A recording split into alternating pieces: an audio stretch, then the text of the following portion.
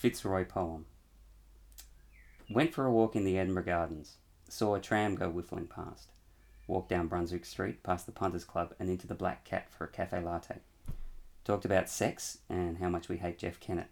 Went back to my place and took lots of drugs and took lots of drugs and took lots of drugs and took lots of drugs and took lots of drugs and took lots of drugs and took lots of drugs, and because I'm so fucking artistic, I wrote a poem about it.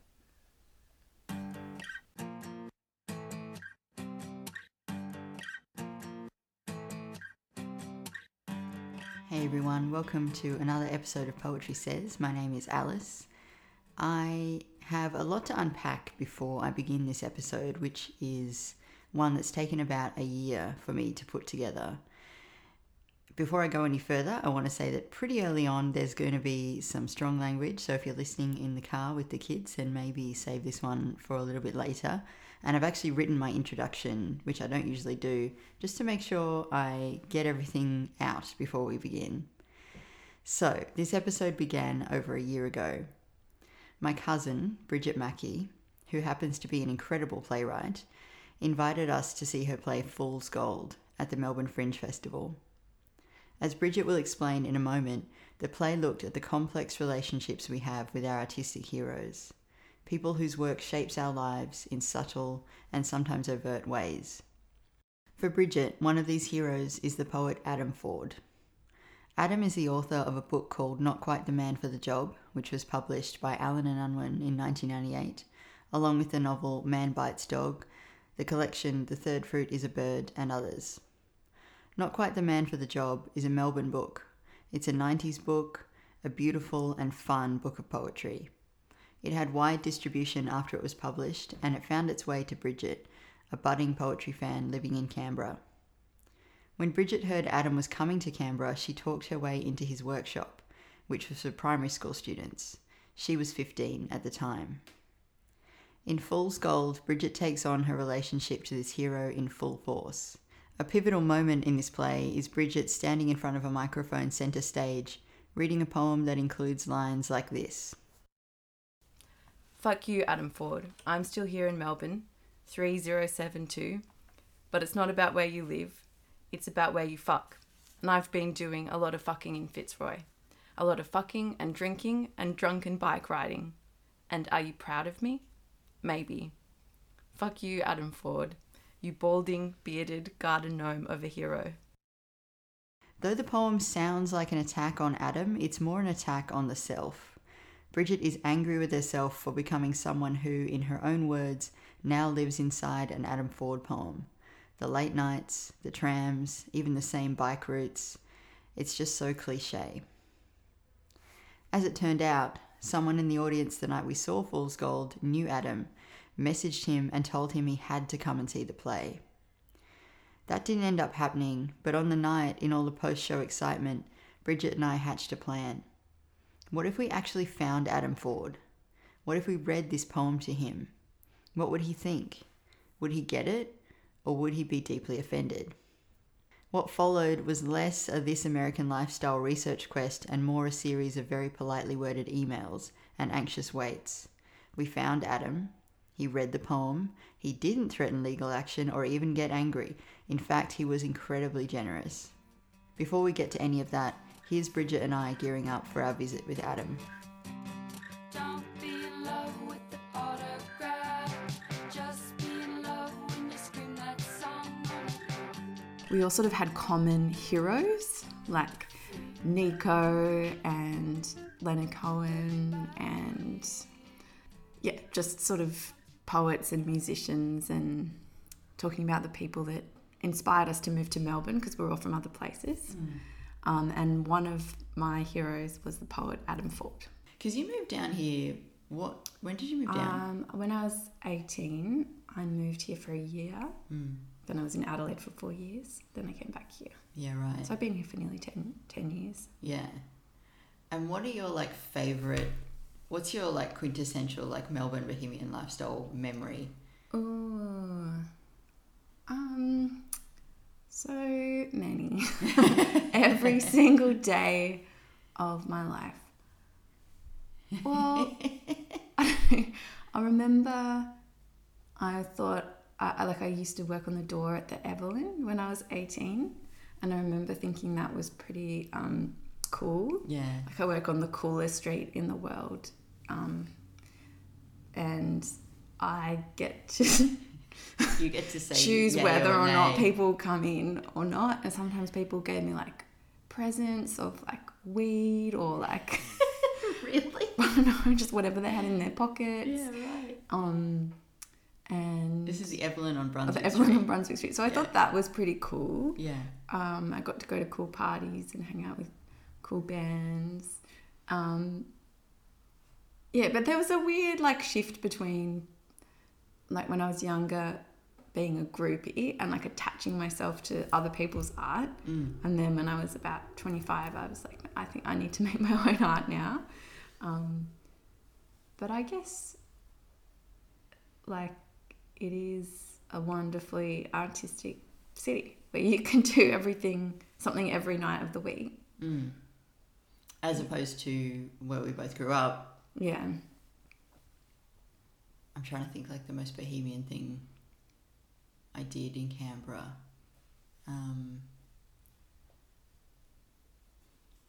Yeah, we're very lucky that we get to be here for sure. I think that's something else that fascinates me too, living here, is meeting people who were born here and who continued to live here. Like they never felt the need to leave and find another community. And I just always wonder, like, do you guys get it? Like, do you know what it means to be here? Like, I know. Well, Yeah. yeah. Drew grew up in Coburg and he's often like, oh yeah, that cool person, I went to school with them. Like not in like a braggy way, but it's just Yeah. like, I'm like, you don't get it. just don't understand. Get together. Yeah, we're going to go meet Adam next Monday.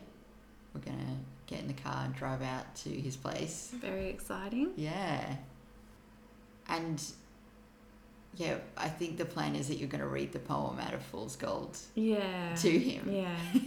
But I also just want to let him know like how much I loved his poems. Like they were so meaningful to 16-year-old me. Like they invaded my life. Yeah. So I want to let him know that.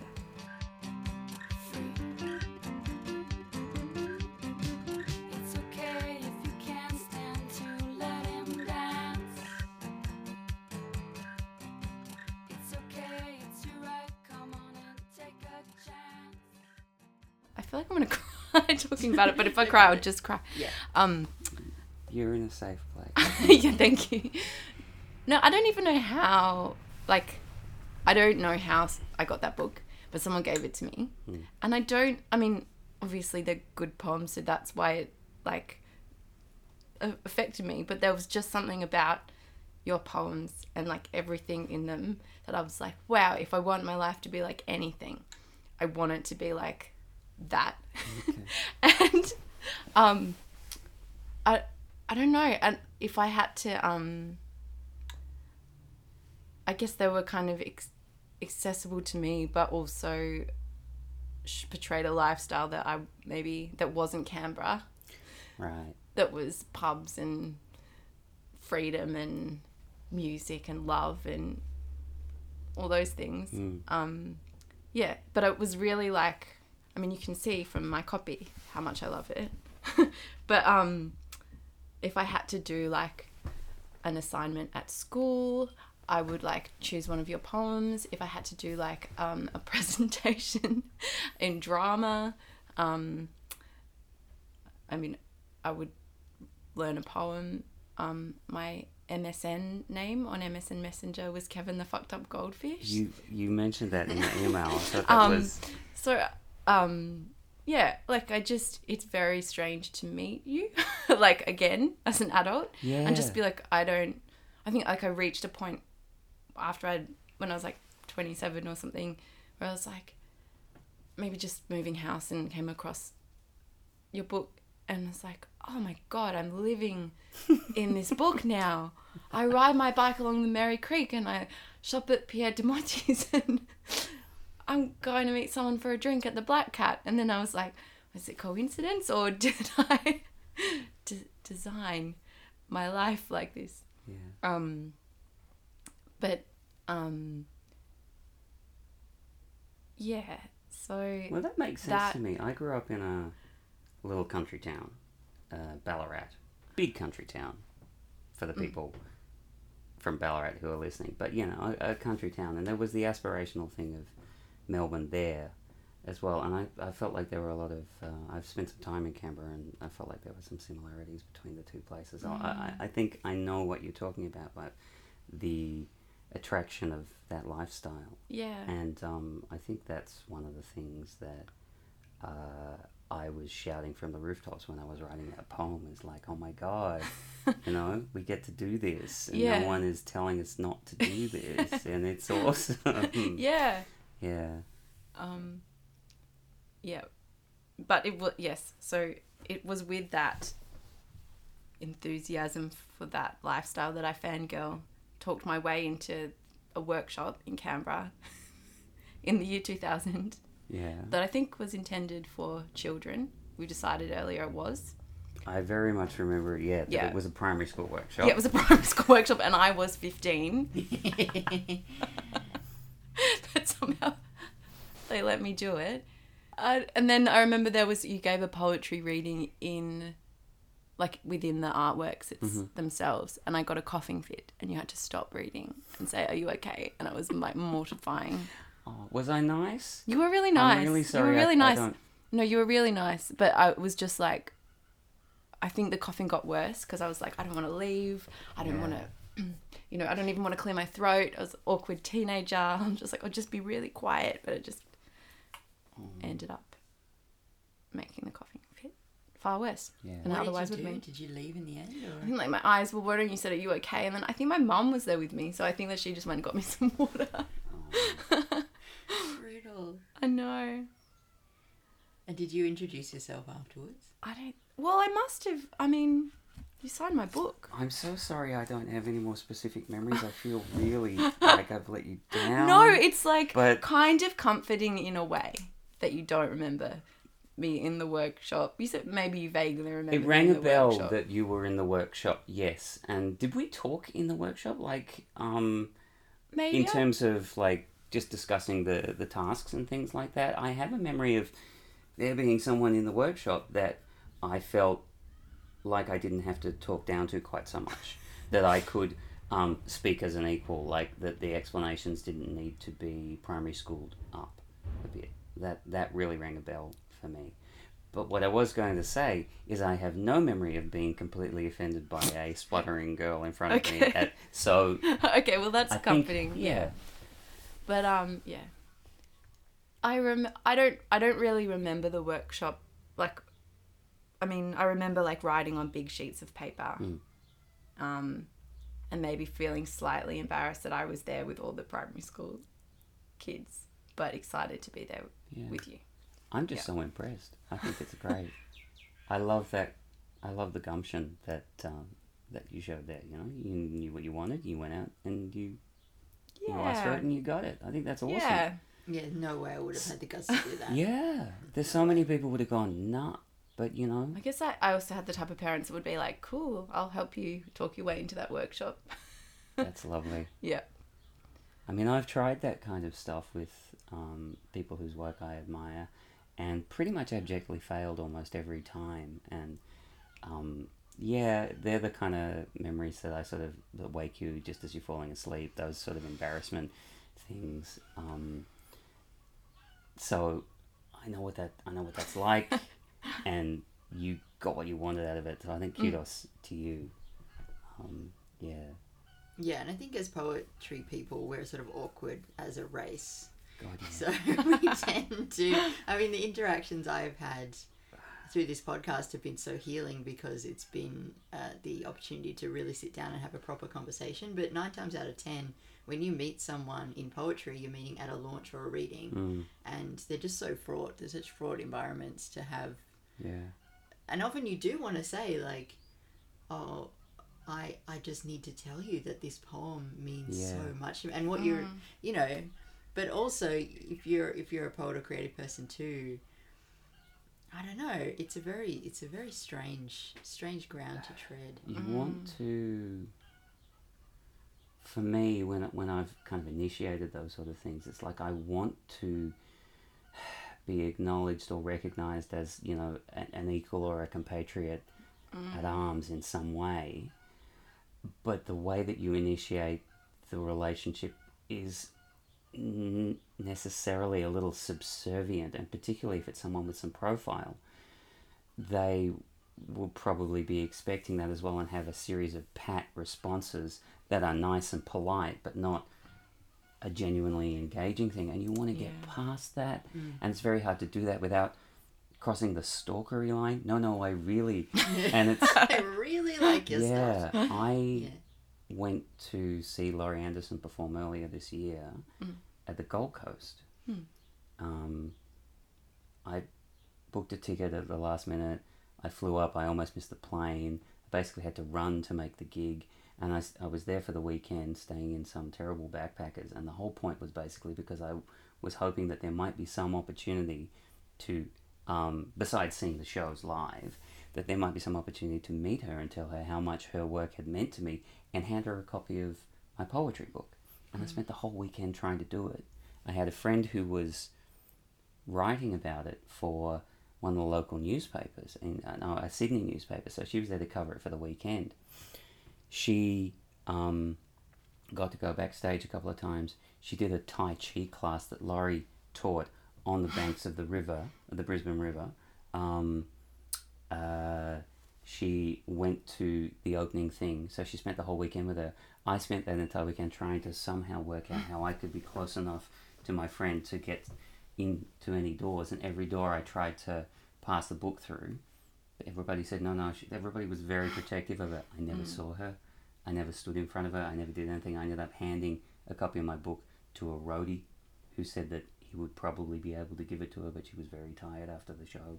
And then I had to go all the way home, and it was really hard. It was a really hard experience because I felt crazy, but I also felt like compelled that I had to do it. So a long way of saying, not trying to draw too many parallels between these situations, but a long way to sort of saying, I know what that's like.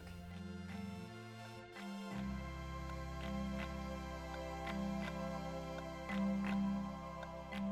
got this postcard, and it said, Dear amigo,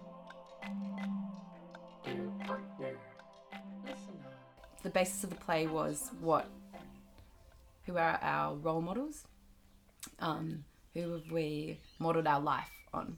And we sort of found there was this common thread of, like, for want of a better word, like scumbag men, or like, you know, like, like this rock and roll lifestyle that we all came to Melbourne for, and that we all, I guess accepted without much thought that this was how we wanted to live.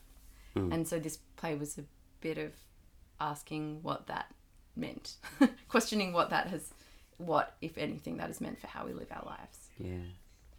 And does the play put conclusions out, or does it leave it sort of hanging? No, I think it leaves it hanging a bit, because I don't think we don't really know. No. You know, I guess we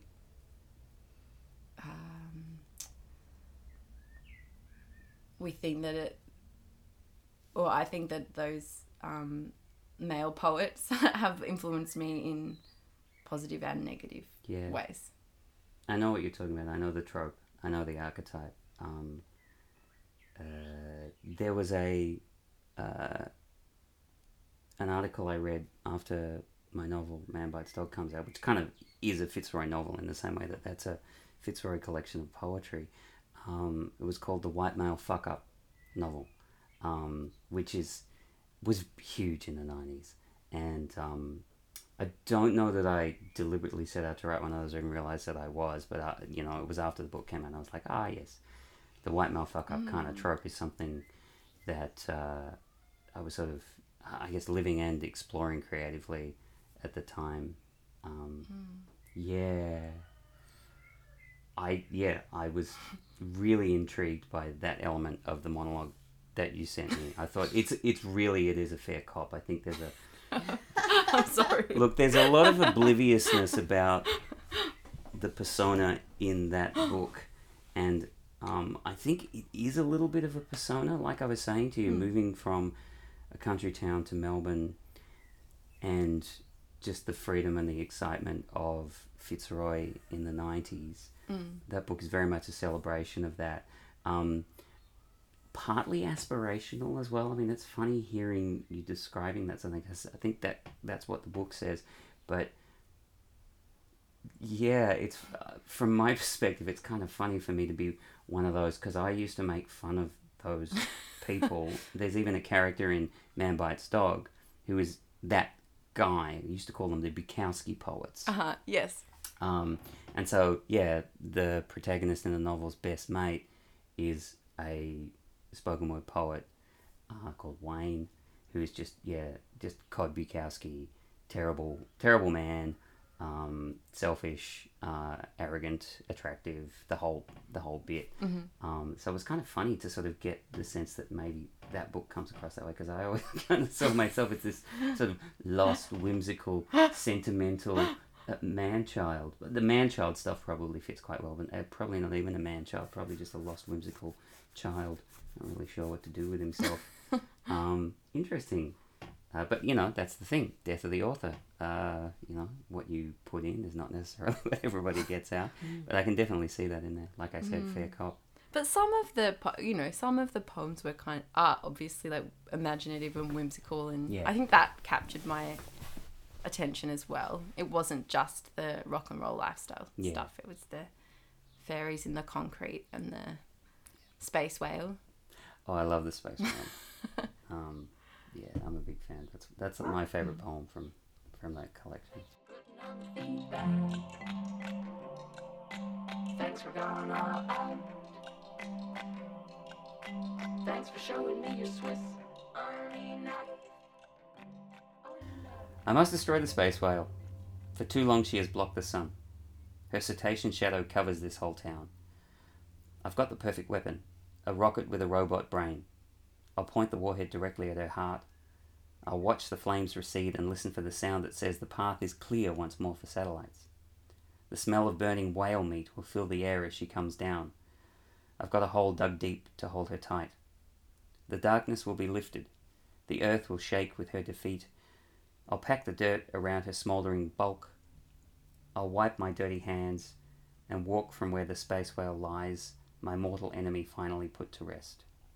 Millions will thank me for what I have done. No one will miss the space whale.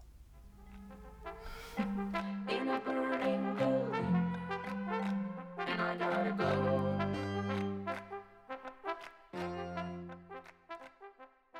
I can remember the realization when I was a teenager. Some of my friends started a band, and I went to some of their rehearsals and I saw them play in a pub, and I was like, holy shit, people make art. I'm a people. I could make art. Up until that point, it was like you listened to music on the radio, you saw television on the television, theatre happened on a stage, books were in a bookshop. I hadn't made that connection that those people were also people like me until I saw my friends write a song from nothing, get up and perform it, and it was amazing. And you could put it on a mixtape next to a song by Icehouse, and they would match in a way. There was no like, this does not belong here kind of stuff. And I still remember having that revelation that they're people, and I guess I kind of cling to that. It's nice. Have you had like other fan girls or boys on the basis of this book? It's 20 years old. Yeah, but and in that 20 years, there's been the odd person has contacted me because they really like it. If I was going to make a theory about what the appeal of the book is, the stories that I hear, like when people leave a comment on my blog, maybe 5 comments over the last 10 years or something, the common story is it was in my school library, or my Year 10 English teacher set a poem to study, and I have really fond memories of that. So these people are having a bit of a nostalgic flash to something that was maybe a little bit different, was a little more interesting to them in English class and things like that. One girl was like, I stole it from my school library after I finished year 12 because I didn't want to give it back. But then I felt guilty and actually went back to the school and gave it back after photocopying all of it. Lots of people asking if it was in print and stuff. And I think it just... half the print run got bought by a company that puts books in school libraries, and so it had really deep distribution in the late 90s in high school libraries across the country. And I think it's just, it's finding people at the right age when they're a little bit hungry for that sort of thing. Year 11, year 12, you start getting aspirational, what's next? And in some ways that was almost what the publisher said about this book and Man Bites Dog as well. They called it aspirational young adult or something like that. That was about that lifestyle that young people were about to move into. So they're curious about reading it, and the whole phenomenon of reading up. A 16-year-old won't read books that are written for a 16-year-old. They want to read books that are written for an adult. A 14-year-old wants to read books for a 16-year-old and things like that. She said, it looks, don't you think it looks a lot like rain? Yeah, it's difficult. It's something I'm really proud of. It's something that's a bit dated in some ways. It's not who I am now, and I think in the last 12 months I've kind of been thinking a bit more deeply about that, and so that's probably what's resonating with me about that book at the moment is where I was and where I am. But you know, as an Australian artist, it's very hard to express pride in your own creation as well. Do you get that? Like, I do.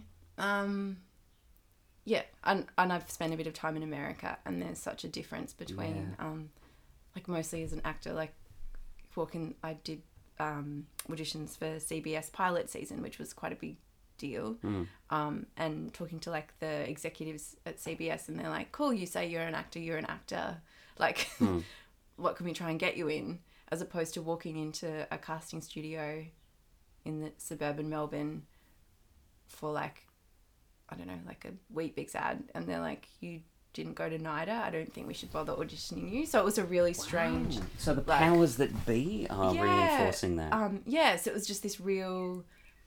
yes, I think the powers that be are like, in America, if you say that you are something, even if people... I think just culturally, the reaction to that is, that's great, you're having a go. Yeah. Good on you. Who am I to stop you? I wish you all success.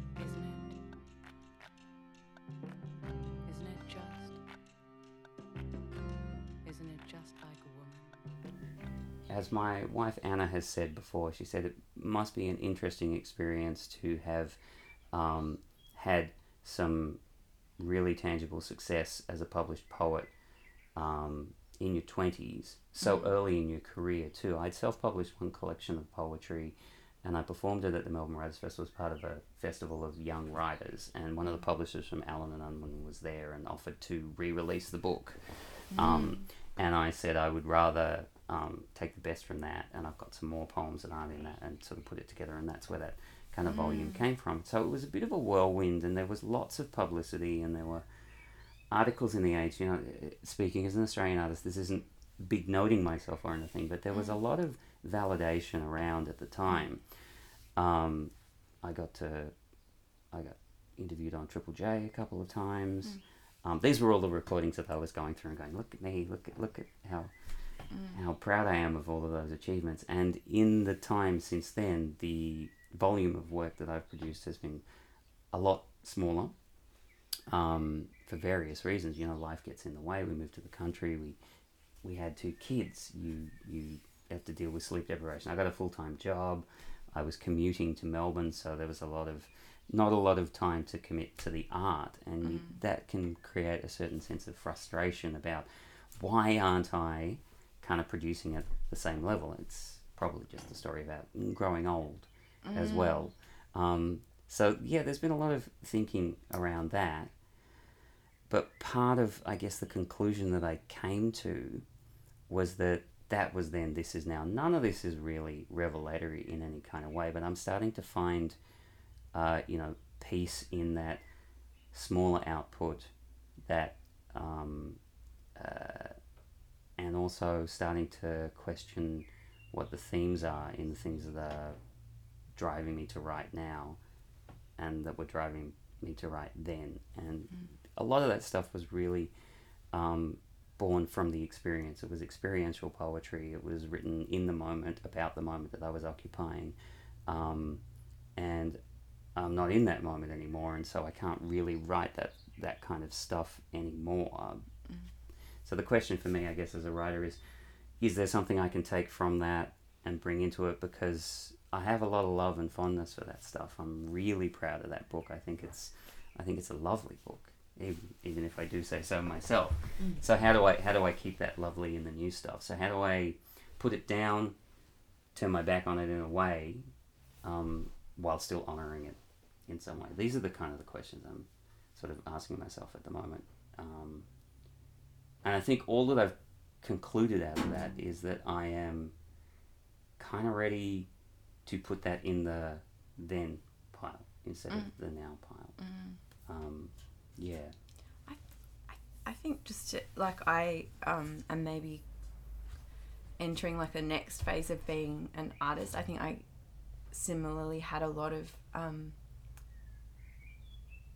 like attention when I was a young artist. Like, well, I mean, I think there is something in our culture where we're always looking for the next new thing. Yeah. And I think people are quite maybe just like our economy doesn't sustain artists' careers like they might in America, where it's more like philanthropic or something like that. But I think there is like it can be really create a false sense of security for a young artist to have all that at the start. Yeah.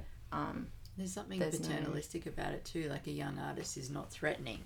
A young artist isn't, as you say, going to take as much money to sustain. And it's kind of like they'll do this for the accolades. They'll do this for free. They'll do this for the prizes. Yeah. And then don't worry about like what's going to happen to them after that.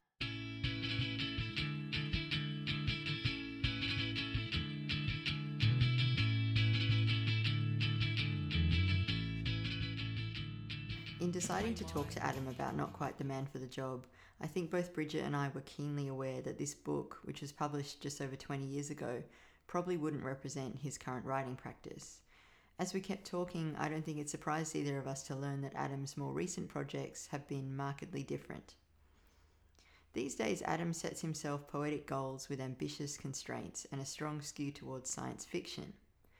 He's collaborated with other poets on a set of remix poems that reflect the nature of his childhood action figures, robots that can change shape and fit together in different ways.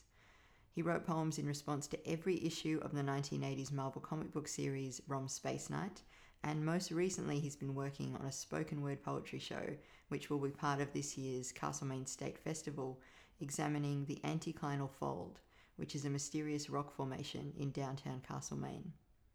Here's Adam talking about finishing the Rom Space Knight series of poems.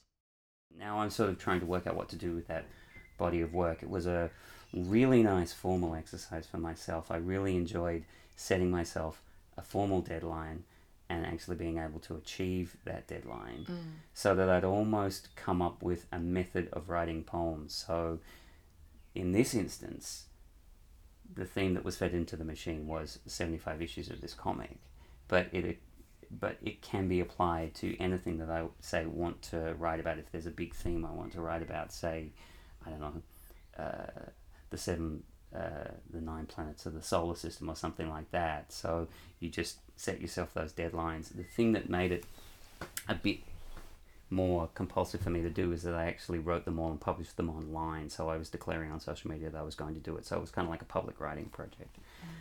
So partly trying to work out what to do with that body of work at the moment. I've had about half a dozen of those poems published. There are a few science fiction poetry journals out there in the world, mostly online, mostly based in the States and Canada, and I've had a few poems published, of those poems published there, which has been great, really validating, because you drill down to these, could this work? I don't know, and then you end up with this stuff and you don't know if it works, but then when that person that you don't know says, I like this and I want to publish it and I want to push it out there, that's a really lovely validation. So that's kind of what I've been working on at the moment, is trying to find homes for those.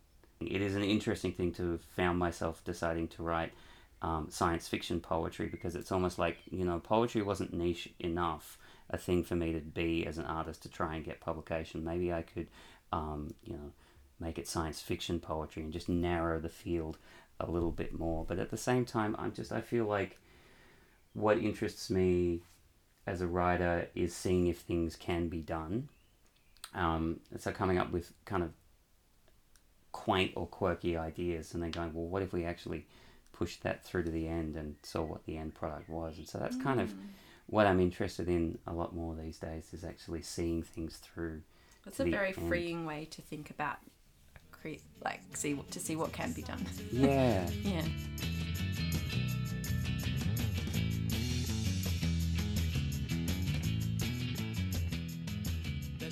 So these are the things that have been occupying me of late. Not so much the writing of individual poems at the moment. I feel like I haven't been doing very much actually sitting down and writing a poem today or anything like that. That there's these projects that are at the point where they need to find a way to come out into the world if they're going to. So there's been a lot of, I guess, the back end editing, submitting, trying to get things published, and it's been slow. The robot poem, the combining robot poem, is probably about 6 or 7 years old now, and I've had a few publishers take a bite and then sit on it for 12 months and then say, no, we can't quite do it, because it's quite an ambitious thing. I want it to be a very visual, concrete poem. It probably couldn't be done just in a simple chapbook. That's kind of where I've been at. But I guess the key theme in all of these is that these days I'm sort of picking something that I want to write about and then drilling down into it. I don't feel like I've been writing as much spontaneous poetry. Yeah, well, it reminds me of something that, speaking of Overland, Toby Fitch said to me when I interviewed him. He was like, if you set yourself the right constraint, you can actually create work quite fast. And it frees you up in a big way, which I hadn't thought of before. And I think we do get seduced by the idea of, that kind of in the moment, responsive, experiential writing as being more authentic and true. And a project like that, or thinking too of Dave Drayton, who wrote a book with each poem being about each of the Australian Prime Ministers. Lovely. And it's a really funny and entertaining book, and you just sort of think about that and you're like, well, it's about conceiving and going through with the idea, as well as the work itself, whereas your traditional collection is like, here's my poem about my mum, a poem about my backyard. And I'm finding that's presenting its own challenges in a way, because I have in the background been trying to pull together the body of work that I've produced over the last 20 years.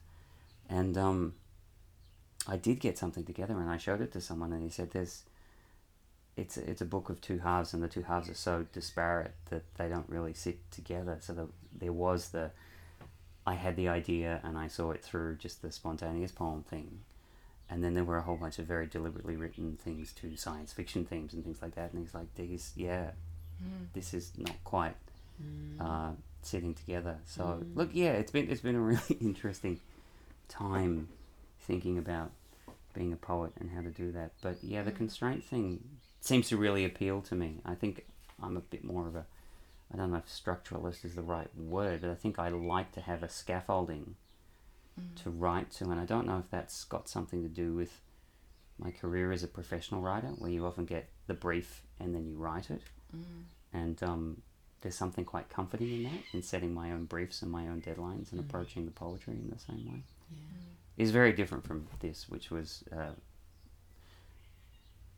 carrying notebooks around with you, and I had the idea and then just sitting down and scribbling it down soon, and then polishing them up in the end. That doesn't seem to happen with me much.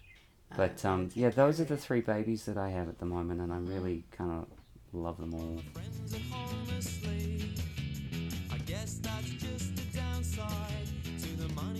This one was published in Going Down Swinging. just had a genre issue Oh, okay. called Pigeonholed. It's called As I Lay Dying, and it's written in response to ROM Space Knight issue 7, which was published by Marvel Comics in June 1980. It takes chutzpah, or maybe just desperation, to try to repair a 7-foot-tall, 200-year-old cyborg from space all by yourself with the tools of a small-town mechanic. He sees his face in the pristine chrome of the prone giant's armour, blue in the guttering and sparking of his father's old oxy-torch. Even after the caress of acetylene flame, the cyborg's silver skin is safe to touch, skin designed with the naked radiation of space in mind, micrometeoroid impact, the terrible heat of atmospheric re-entry. Skin he has seen resist flame, repel bullets, and reflect otherworldly laser fire. He wonders what it would be like to fly 100 feet straight up by thinking it, to look down at this town and hide it with one hand outstretched. Imagines what he'd do first if he had a jetpack welded to his back. See if there really are golf balls on the moon. Fly to LA and take in a Miliband show. Visit Russia and dump all of their missiles into the Atlantic, maybe. As it is, he's never been further than Kansas City that time last June. Everything he's ever wanted has been right here. Friends, family, a business built from scratch, a lake to drive to, woods and mountains to hike on weekends, a girl to fall in love with. He tries not to think of the drop-sheeted figure on the workbench behind them, the now still warm alien that had tracked them down and somehow managed to short-circuit the cyborg. He'd reacted instinctively, immolating the creature as it stood with its foot in a puddle of Exxon Premium. The smell of ozone and wet dog lingers. He reaches for jumper leads and a battery. At Steve's garage, we'll check your oil, change your wiper fluid, align and balance your wheels, set fire to murdering aliens, and jumpstart the giant cyborg who came here to save the planet. All part of our same-day service package. And they say goldfish have no memory. Now we come to the pointy end of our discussion with Adam. Bridget and I had come all this way, so we couldn't leave before Bridget read her poem from Fool's Gold to Adam and given him the right of reply. Before you hear it, I'll play the poem that Bridget was writing in response to, which you heard at the start, Fitzroy poem. Before the end of the episode, you'll also hear Kevin the Fucked Up Goldfish, which was Bridget's MSN name back in the day, and one last poem from Not Quite the Man for the Job.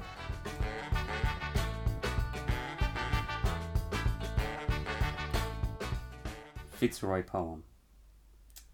Went for a walk in the Edinburgh Gardens. Saw a tram go whiffling past. Walked down Brunswick Street, past the Punters Club and into the Black Cat for a cafe latte. Talked about sex and how much we hate Jeff Kennett. Went back to my place and took lots of drugs and took lots of drugs and took lots of drugs and took lots of drugs and took lots of drugs and took lots of drugs and took lots of drugs, and because I'm so fucking artistic, I wrote a poem about it. Sneer at the two girls from out of town. I'm sorry about And I said, the first stanza. I also think I wrote this as this poem, and perhaps my role in the show in Fringe was about me talking to myself about being too old to be riding around drunkenly on a bike and living like a 24-year-old when I'm 33 now. Yeah. You know? I think, So- we've kind of, that's kind of the theme of the discussion in a way, isn't it? Growing up. I know. Yeah. So this was my angry poem where I'm blaming you for the fact that I'm still living so my sorry. life this way. Yeah. An unlikely hero. Fuck you, Adam Ford, you unlikely hero, you balding, bearded garden gnome of a man. Fuck you. Where are you now? In fucking Castlemaine? Fucking Northcote? And do you still take a lot of drugs, take a lot of drugs, take a lot of drugs, take a lot of drugs, take a lot of drugs, take a lot of drugs, take a lot of drugs? Are you sitting in a cafe warming your hands on a turmeric latte? Have you traded your Fitzroy goddesses for a wholesome country girl, and does she play the ukulele? Maybe. Fuck you, Adam Ford. I'm still here in Melbourne, 3072. But it's not about where you live. It's about where you fuck. And I've been doing a lot of fucking in Fitzroy. A lot of fucking and drinking and drunken bike riding. And are you proud of me? Maybe. Fuck you, Adam Ford. You balding, bearded garden gnome of a hero. Fuck you. So brutal. I'm so sorry. No, So no. mean. Yeah. I'm completely at peace with that. Bridget is I'm the not. I colour thought- of... I can't even describe this colour. It's an amazing red. Wow. No, I think it's a lovely poem. But Thanks. you're mad at it's yourself, though. I'm mad at myself You're in that super mad poem. at I know. yourself. I can tell. And yes. Yeah. But I Glyn, so the reason that Glyn contacted you, Adam, I think, was to say, like, it's really... You'd really benefit from coming to see it in the performance. Yeah.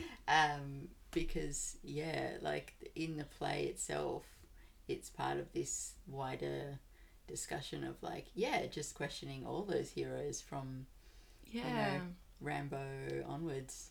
Yeah. I love what you're saying about that kind of stuff. I think I've done a lot of thinking about those archetypes as well, and sometimes I see a little bit of that in these and in this book, and kind of go, ooh, okay. I thought I was a bit more sophisticated than I was at the time. There's a. But you have to be when you're a young artist, because you're like, well, it's only the artists before you that motivate you. So I think you have to be kind of arrogant and like think that you're Samuel Beckett when you're not.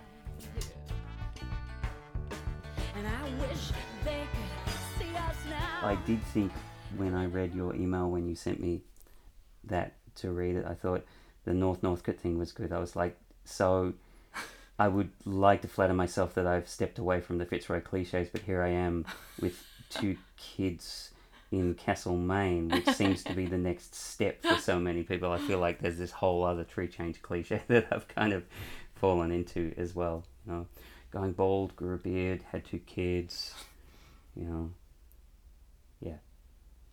I thought, I liked it. Okay. I really liked You it. don't have to say So that. generous. But yes, thank you for No, your I did. generosity. I could see where it was coming from. You gave me the context and everything, and I thought, that's wonderful.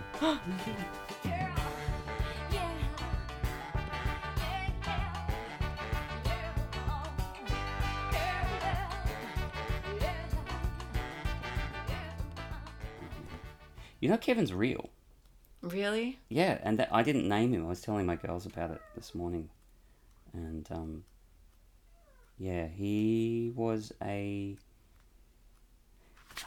See, I had this aspirational share house growing up in Ballarat. I was like 15 or 16. Our home address was Ascot Street South in Ballarat. And there was an Ascot Street North as well. Ballarat's kind of grid is organised so that there's a north and a south. And the numbers are the same. 9 Ascot Street North and 9 was these really cool guys who'd finished high school. That was their share house. And we were at 9 Ascot Street South. So we would occasionally get their mail, and that would give me an excuse to go and visit them. And I knew them a little bit from seeing them play in bands in the pub, and some of them were nice to me and some of them weren't. But they lived in this filthy Withnell and I kind of house. This was before I'd ever seen Withnell and I, and I just loved being in there. And just, they were so cool. They smoked drugs, and they didn't clean up, and that guy didn't wear shoes, and they all wear baggy pants, and everything smelled like patchouli, and I was like, oh, I want this. And they had this fish called Kevin, who was in this grassed over fish tank. And I remembered him years later and wrote this ode to him. But yeah, his name was Kevin the Fucked Up Goldfish. I stole that. But yeah, I guess it's what we were sort of talking about. It was the lifestyle. And Kevin's kind of Yeah. lifestyle. Except for where is it? There it is. Yeah. So no, he was real. Kevin the Fucked Up Goldfish. He hung there, floating in the murky water, thinking fishy thoughts. He was Kevin the Fucked Up Goldfish. His tank sat on top of the fridge, filled with cigarette butts, beer bottle tops, a little red Lego man, gravel from the backyard, and some water. His scales had lost their colour, taking him from sunset to moonrise, a particularly grubby moonrise. His fins had gone too, So he just hung there in the bong water of his home, being Kevin the fucked up goldfish. We decided it was time to clean up Kevin's act, so we filled an old ice cream container with water and put him in. We scrubbed the tank, took out all the rubbish, and put in clean gravel and water. His home clean, we put him back inside and sat him on the fridge. He died the next day. Which is every coffee shop in every city on a day, which is every day. Can I ask one question, fan Yeah. question? Did your uncle really want you to smoke him when he died? He said that once, yes, he did. Yeah, I didn't. Did you know that poem from that book? I don't think I remember that line. Which poem is that in? Is it called? It doesn't have a name. Oh, it's like Um, I think I remember it. Sure. I'm in love with someone and I smile a lot and it's like being high. I'm high on you. I could cut you out. I could dry you out and cut you up and smoke you, just like my uncle wants me to smoke him when he dies. I'm alone right now. He's He's depressed right now because he's alone right now, and I wonder if he'd feel better if he smoked you. Isn't that weird that the words that you wrote are in my head? It is. And that I could say them to you, and I've carried them around for 20 years. But it's so nice It's too. I love that poem. Yeah, I can just very say this is a lovely conversation. This is kind of what you hope for in a way when you put things out there. It's nice. Well, it's, yeah, like I'm not being, like I'm not, yeah, like I genuinely think that every single one of the poems in that book is a part of me. Oh. Yeah. It's okay if you can't stand to let her dance. It's okay, it's your right, come on and take a chance. A true romance when you dance. Free. Don't be in love with the autograph. Just be in love when you scream that song.